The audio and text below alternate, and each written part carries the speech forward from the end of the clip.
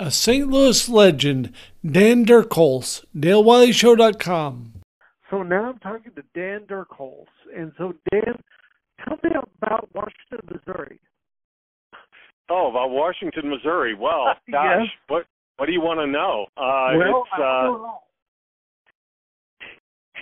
I mean, I guess the most famous thing about it is it's the corn cob pipe capital of the world. Really? Yeah. Yeah. There's a factory there, a museum there, made famous by people like Douglas MacArthur and the likes. If you have a corn cob pipe somewhere in a drawer, chances are it came from Washington, Missouri. Really? So, but no, it's a great little town. I always say great place to have grown up and to be from. Small town. It's about 50 miles from St. Louis. Right. I guess a lot of people commute from there to jobs in St. Louis, but largely it's a self-contained town. And grew up there. My parents had a couple of small businesses there, and where I worked for many, many years through high school and college. And I had a terrific time growing up and going to school there. Well, and of course that led you to St. Louis eventually. And so tell me about your career as a critic. Well, gosh, after college I went between a couple of different things. I was sort of the idea was that I wanted to teach English. And I did do some teaching at a couple of junior colleges, and also continued to work for my parents. I'm an only child, and the question was I going to take over those businesses? But as in, so I spent a couple of years trying to answer that and working there and really deciding if I wanted to do that. And ultimately, I didn't, because like so many businesses in small towns, eventually the big guys move out to, the smaller towns like that. And of course, you've got your Walmarts and, large chain stores and Targets out there now. And, I just saw that was not a viable future, that eventually they would come and just eat my lunch. And I think that is eventually true. The people who, eventually bought into those businesses are now gone for largely for that reason. So I tried to go a different direction, which was a direction that I wanted to go in to begin with, because I always loved writing. I always loved journalism. Through high school, I did all that, in college, school newspaper and stuff like that. But I never studied journalism. I always studied English and literature. So I was kind of torn between those things as well. And then it's simply because I got a job at the Riverfront Times. It was not really a writing job. It was the calendar. I was the calendar editor. So I was and this is back when that was a hard job in terms of just the volume of stuff coming in. All the there were so many events and personal notices and stuff like that, and so it involved a lot of typing to the point where I was starting to get carpal tunnel. And then the folks who my bosses there, they knew that I loved music and that I knew a lot about music and had written about music in college and so forth. So they finally said, do you want to give it a shot? Do you want to do a feature or something like that? And so I did, and I guess the results spoke for themselves, because they gave me a column. And it kind of developed from there. So, I worked at the Riverfront Times for 3 years, and that was, it was a lot of fun. Although all of that time I wasn't solely a writer. I was largely just an editor as well, and occasionally I could drop in some features or a music column. But so my I was kind of divided between those duties at that time. And that's kind of how it started, anyway, at the Riverfront Times, and then I, went on from there. Right. But now, next, I need to know, how are you in the Morels video? How did that happen? Well, okay, so that's long. That's long before any of this took place. with the Morels, I probably started seeing them, I don't know, maybe probably by 1980 or so. I can't remember exactly when they became the Morels, but before that. Yeah. Well, a good friend of mine, a guy named Jerome Pyrick, who went to Mizzou, was a big Morels fan, and he would see them at the Blue Note. And he's from here in St. Louis, so we would see them. I would go visit him, and we'd see him at the Blue Note, or here in town. We would see them at Heartbreak Hotel or Fourth and Pine, I think, maybe Mississippi Nights at that time. And so, I guess he kind of knew Lou better than I did, and probably made the introduction. And so we would. And I can't forget the Great Grizzly Bear, where my friend Neil Thompson was the owner there, and often had them for New Year's Eve. So anyway, just got to know Lou over time, and the other guys too. And so when it came time that they were doing this video, I think he must have extended an invitation to Jerome if he wanted to be in this. I can't remember exactly, but I think that's how it went. And so Jerome said, "Hey, do you want to drive down to Springfield and be in this thing?" And I thought, well, that sounds pretty weird, so let's do that. And then it turned out Neil was in the video too. Those were really the only guys that I knew in there. Other folks in the video were all, I guess, people from elsewhere, from around the state and from Springfield and whatever. But it was a lot of fun. We went down there. I had never been to Reds before. I mean, I hadn't been to Springfield that many times, probably. And but I knew the album and I knew the song and everything. But it was such a weird experience, and anybody remaining from the band could tell you better than me what exactly happened, because we were just extras in the video, so I wasn't really privy to what was going on. But my memory of it is that the guy who was going to direct the video didn't show up or something like that. So I think it was like an assistant or somebody just shot the thing. And the thing I remember most about it was that we were given no direction whatsoever. We just kind of did whatever. And for people who don't know me, who might be listening to this, if you see the video, I'm in a red Hawaiian shirt. Yes. And the point where I crop up is when Lou comes over to our booth and he sings the line, "I hang around with the West Side Bunch." And so the only direction the guy said was, "Okay, so you guys just kind of bop around to the music." Videos back then, videos were so literal. Whatever was happening in the lyric, that's what happened in the video. They hadn't become more abstract or anything yet. And so we were just sitting at the tables as if we were eating in the diner. And so they said, just kind of bop around back and forth. So, and also, so what I was doing was just kind of swaying and swinging my head from one way to the other, and nobody stopped and said, "Hey, you in the red shirt, you look stupid doing that." and I don't know how many takes there were, maybe a couple, but anyway, so in the finished product, I'm doing this, and the band for years after that, I think it was probably Bobby Lloyd Hicks who did this to me. Do you know the Peanuts character? Yeah. He's called Five. You see him in videos where they're dancing, and he's just kind of doing that thing, moving his head from one side to the other, the other. And so for years, every time they would see me, especially Lloyd and I think Joe and definitely Lou too, would do that dance every time they would see me. So I actually occasionally use Five, the character Five, as a Facebook avatar. Exactly. Occasionally, just kind of that's my own very obscure tribute to Lou.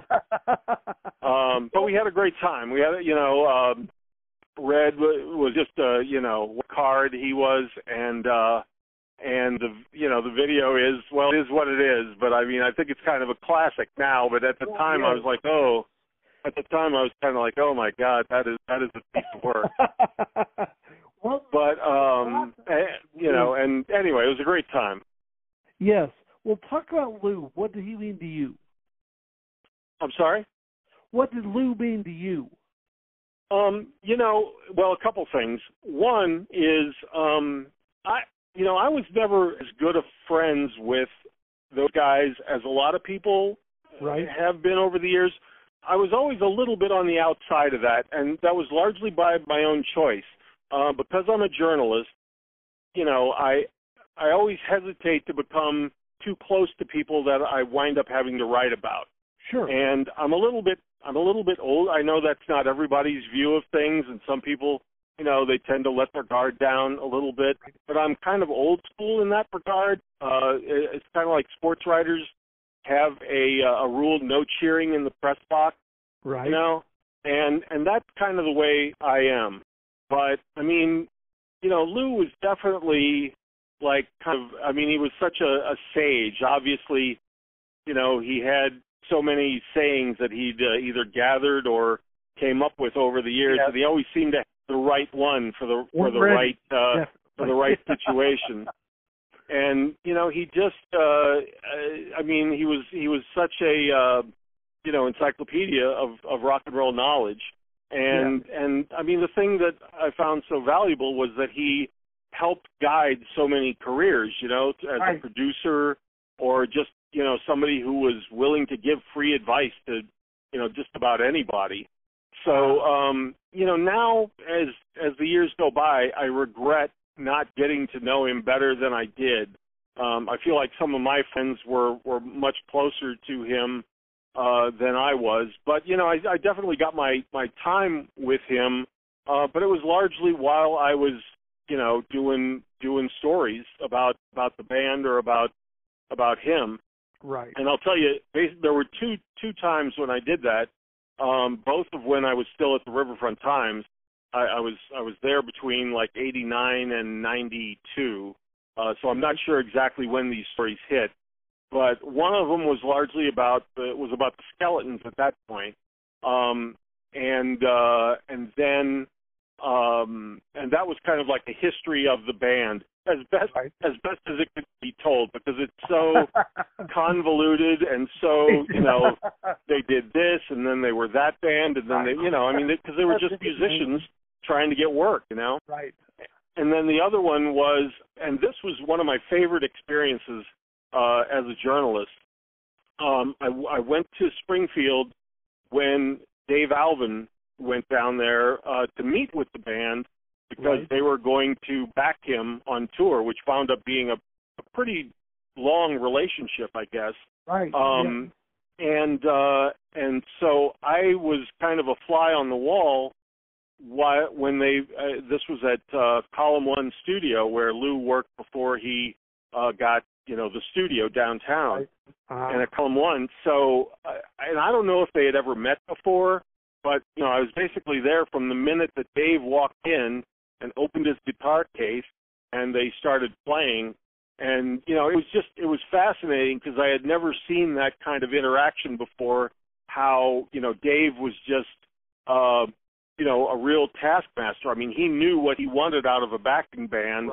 And they, of course, they had been working on his music for some time, but they knew how to deliver that, So when he would give them a direction, it didn't take long for them to just snap into line and to give him what he wanted. So it was, and I was just sitting like behind an amp, so I was totally out of the way and listening and observing, and it was a fascinating time, and some of those shows that those guys did together were some of the best things I've ever seen. Back with Dan after a minute. DaleWileyShow.com. Do you love music? Do you know about the musical map of Missouri? Dallas Wayne, Chuck Berry, Dave Alvin, Robbie Folks, The Skeletons, the Ozark Mountain Daredevils, Uncle Tupelo, Wayne Carson, Nelly, Lou Whitney, Symptoms Morale, Kansas City, Jeff City, St. Louis, St. Joe, Columbia, Buckle of the Bible Belt, Studio on South Avenue in Springfield, Missouri. Add the Missouri Music Podcast to your list of favorites.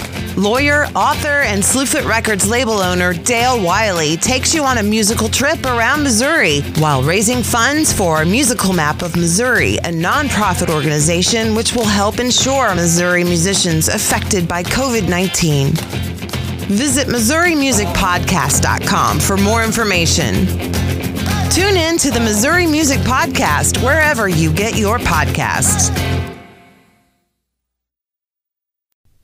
More with Dan at DaleWileyShow.com. Right. Well, let me just stay on this for a minute, because there was a night that you came out of Springfield and you were at the studio and you came in and talked to me.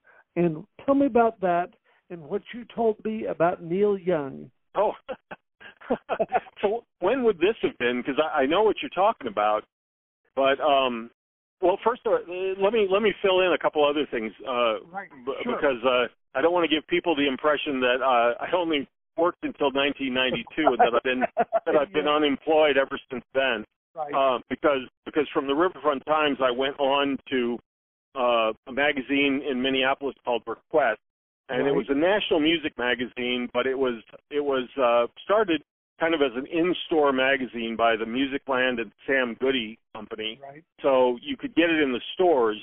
And right when I went to work for them, they were also kind of making the effort to go on national newsstands as well.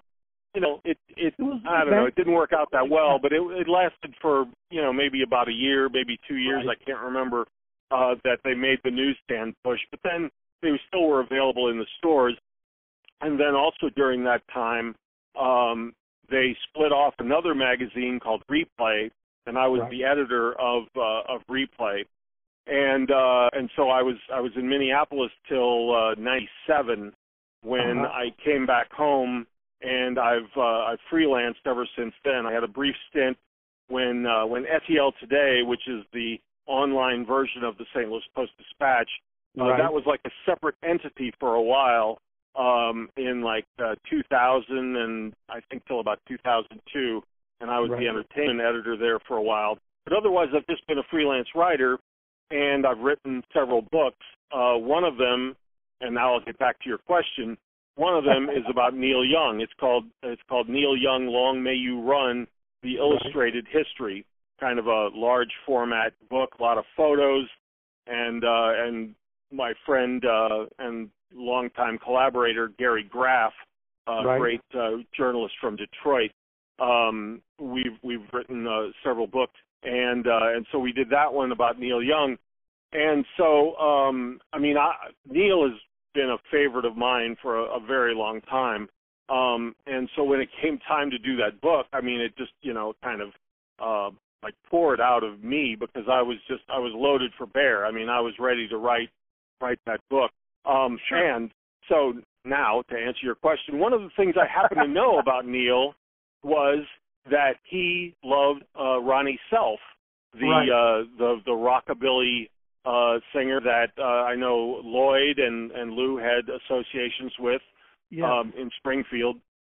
And kind of like one of the great, maybe more obscure, I guess, of the rockabilly wild men, Right. But he was known for a certain number of things. Anyway, Neil was a huge fan, and so apparently when you guys met, I'll let you pick it up from there.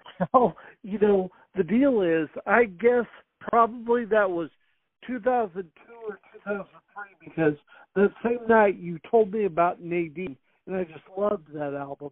That's such a good album, still is. Mm-hmm.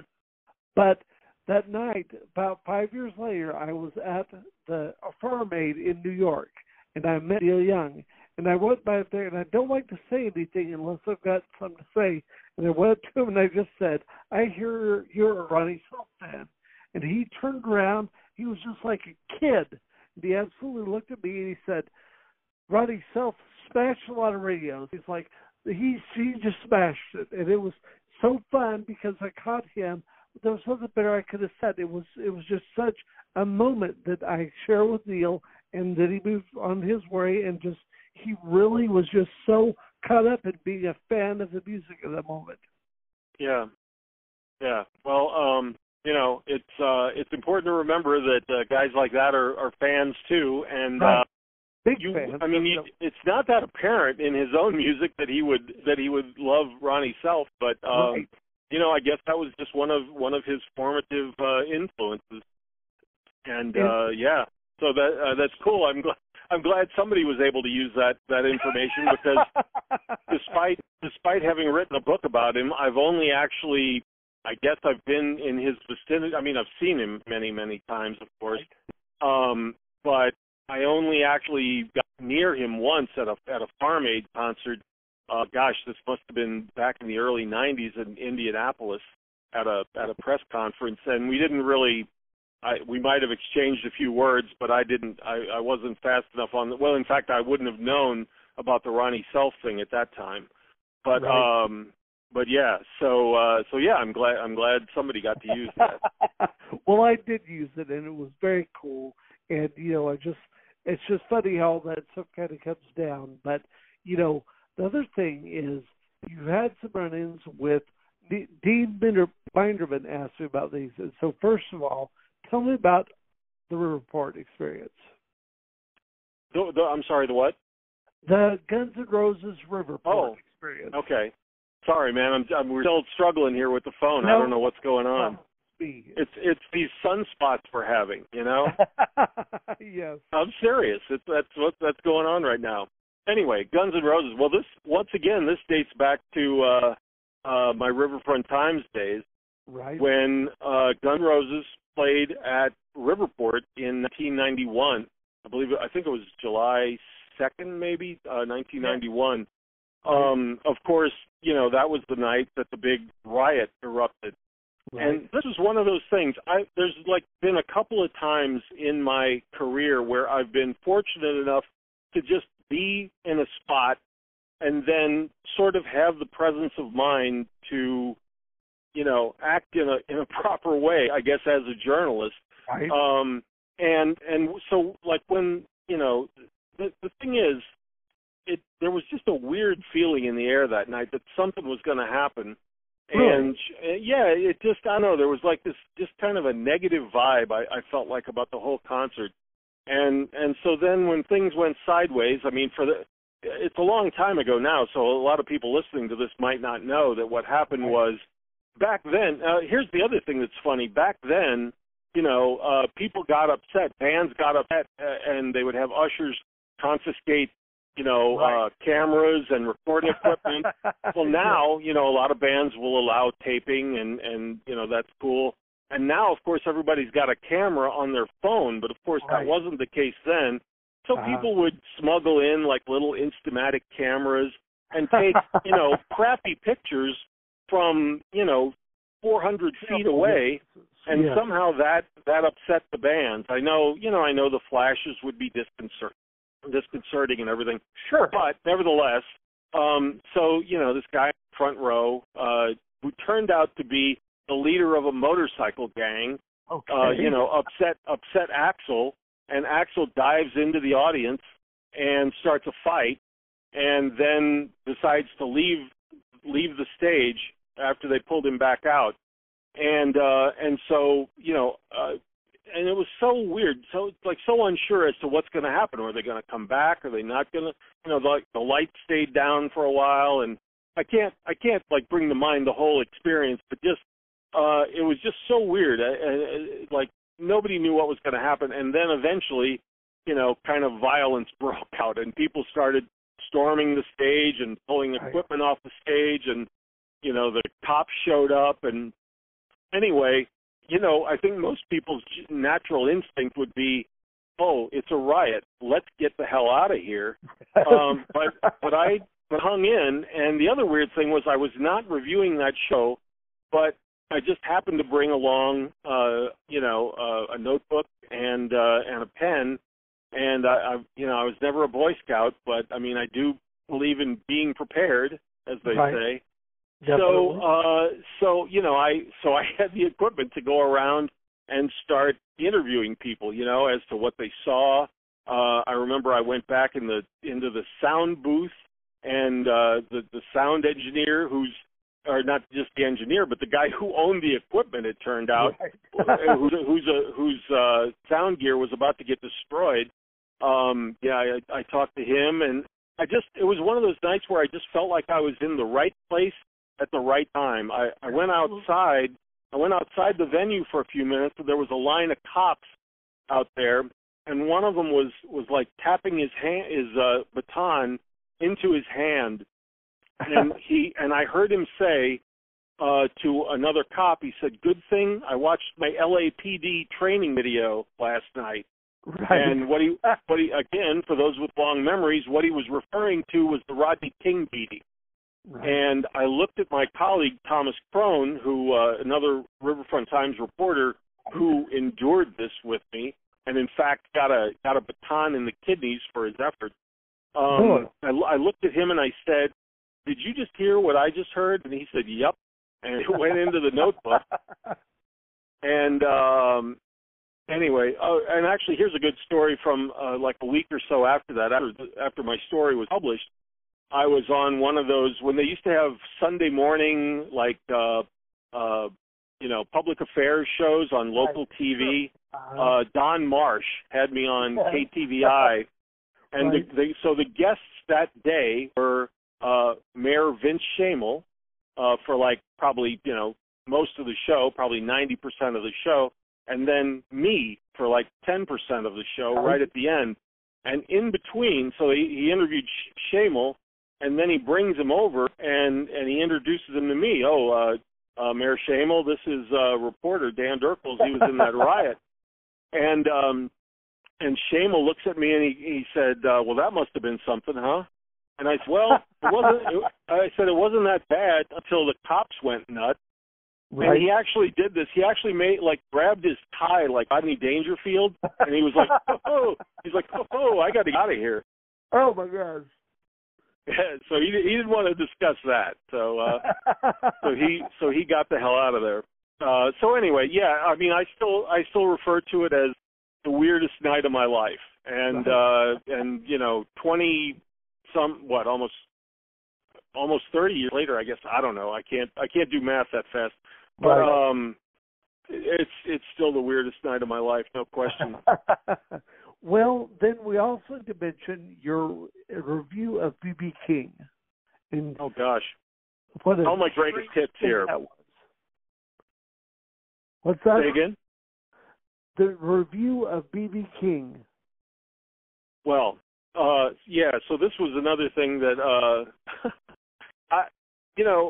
here's the thing. When you're a critic, I mean, and a reporter, you gotta say what happened. You gotta.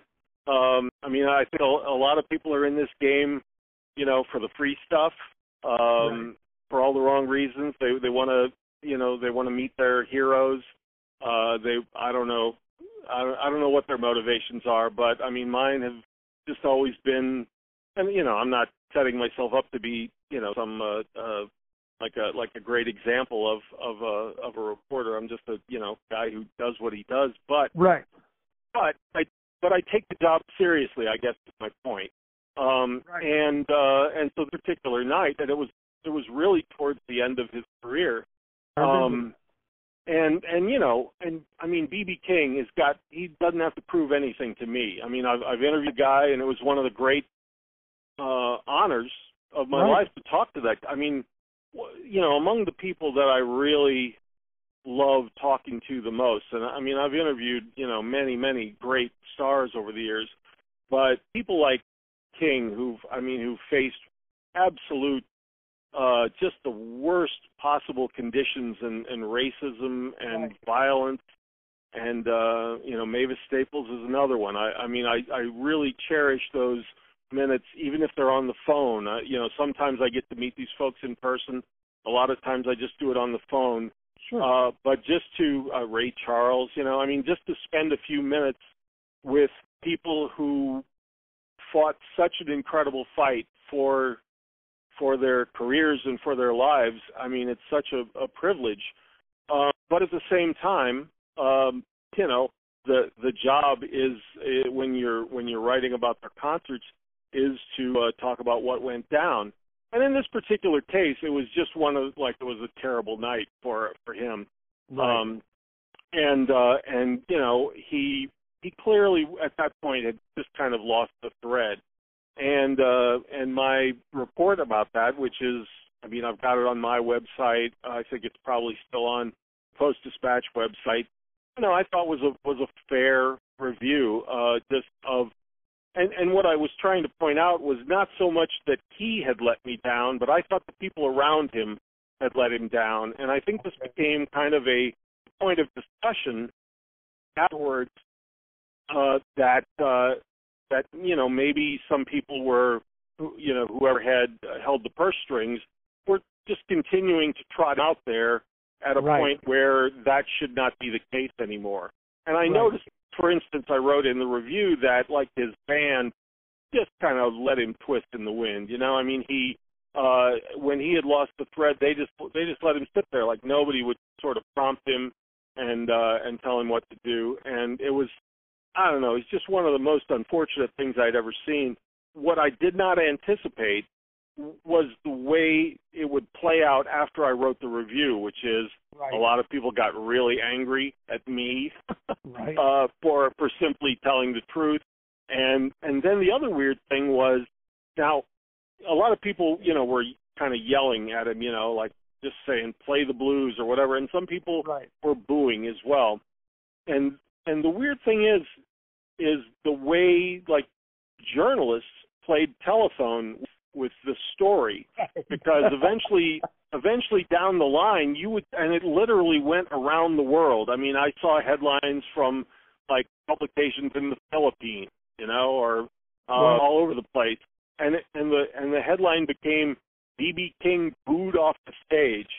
Well, I mean, it's not really true. I mean, it's not what I wrote, and I think I was appalled by that more than anything, you know. But I think a lot of people just had a knee-jerk reaction, is like, how dare you, who the hell are you, you know, to say anything negative about B.B. King? And I'm like, well, that's the gig when circumstances demand.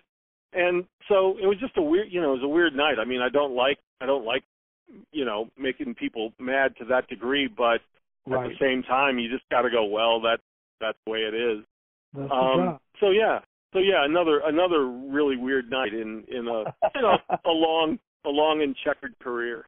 Well, definitely, and you know, that's the stuff. And so, tell me, like, what's, you know, where I'm right now with to bring the music community around with this musical map kind of concept. And so, what are a few things that you'd mention about music in Missouri?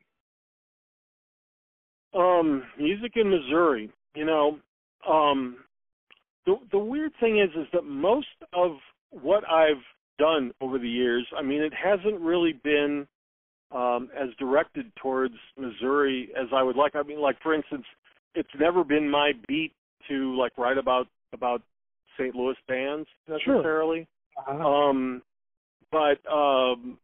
And so I, you know, I usually have dealt with people on a national level. But one thing I've been talking about lately is just, and this is true of especially St. Louis, because that's what I'm familiar with, is how impressive the audience is for, I mean, we've always had great musicians coming from St. Louis, you know, whether it's the people everybody know, you know, Chuck Berry and Ike Turner and Johnny Johnson and Miles Davis and folks like that. But especially in recent years, you look at a place like the Pageant that has continually been one of the top venues in the world, because people turn out night in and night out. And and you know, and that, I mean, that's incredible for a city the size of St. Louis to have dedicated fans that turn out on a regular basis for everybody, like across the board in terms of different musical genres. that to me, I mean, it makes me really glad to be in a city like this, and a state like this too, because I mean, it's, you know, it's things like that are, I'm sure they're true of Kansas City and Springfield and Columbia, and you know, great venues across the state. I've always been fond of the Blue Note, and I don't really know that many places in Springfield actually, but anyway, so I mean, there's a really receptive base of listeners here. So right. I think that a lot of bands that want to, you know, try different things and get out there and play, I mean, I just think there's a lot of opportunity for that. And, you know, this year has just been so hard on the venues. I hope they're able to, that everybody's able to make it through, especially the smaller independent venues that are struggling right now because, you know, they can't open up. And I just can't wait till we can get back to it. I've kind of strayed from your question here. I'm sorry. If you want to redirect your, you know. No, I love that. And so, you know, I just think that I want to get you on the podcast. I'm so glad we did. Yeah. Well, you know, great to talk to you. And as you can tell, I can go on for quite some time about nothing in particular. So I hope I answered your question. No, you did. Sorry about the bad connection. I don't know what to say about that, but I think honestly, Sunspot. Where can they find you online? Well, I do have a website, and it's just Daniel Durchholz. That last name is spelled DURCHHOLZ. DanielDurchholz.com. It's a website, and you'll see that it desperately needs to be updated. Okay. But I will get to that one of these days. You'd think I would have time right now when nothing else is going on. But yeah, that would be first and foremost. And a lot of my stuff is archived at the Post-Dispatch website and various places, you know, all over. If you just Google my name, you'll see all kinds of stuff. And then, you know, the books, I think a couple of them are still available on Amazon. It's getting a little while since they've been out, but you know, they're still available probably for like, you know, pennies on the dollar on eBay. Well, any new projects, any future books? You know, nothing going on right now. Just hoping to get back to work on a regular basis. You know, no books are in the pipeline or anything like that. But I'm definitely looking forward to the new year and hopefully some open venues and some more opportunities to write. Well, that's great, and thank you for coming on. I really appreciate it. All right. Thanks a lot, Dale. DaleWileyShow.com.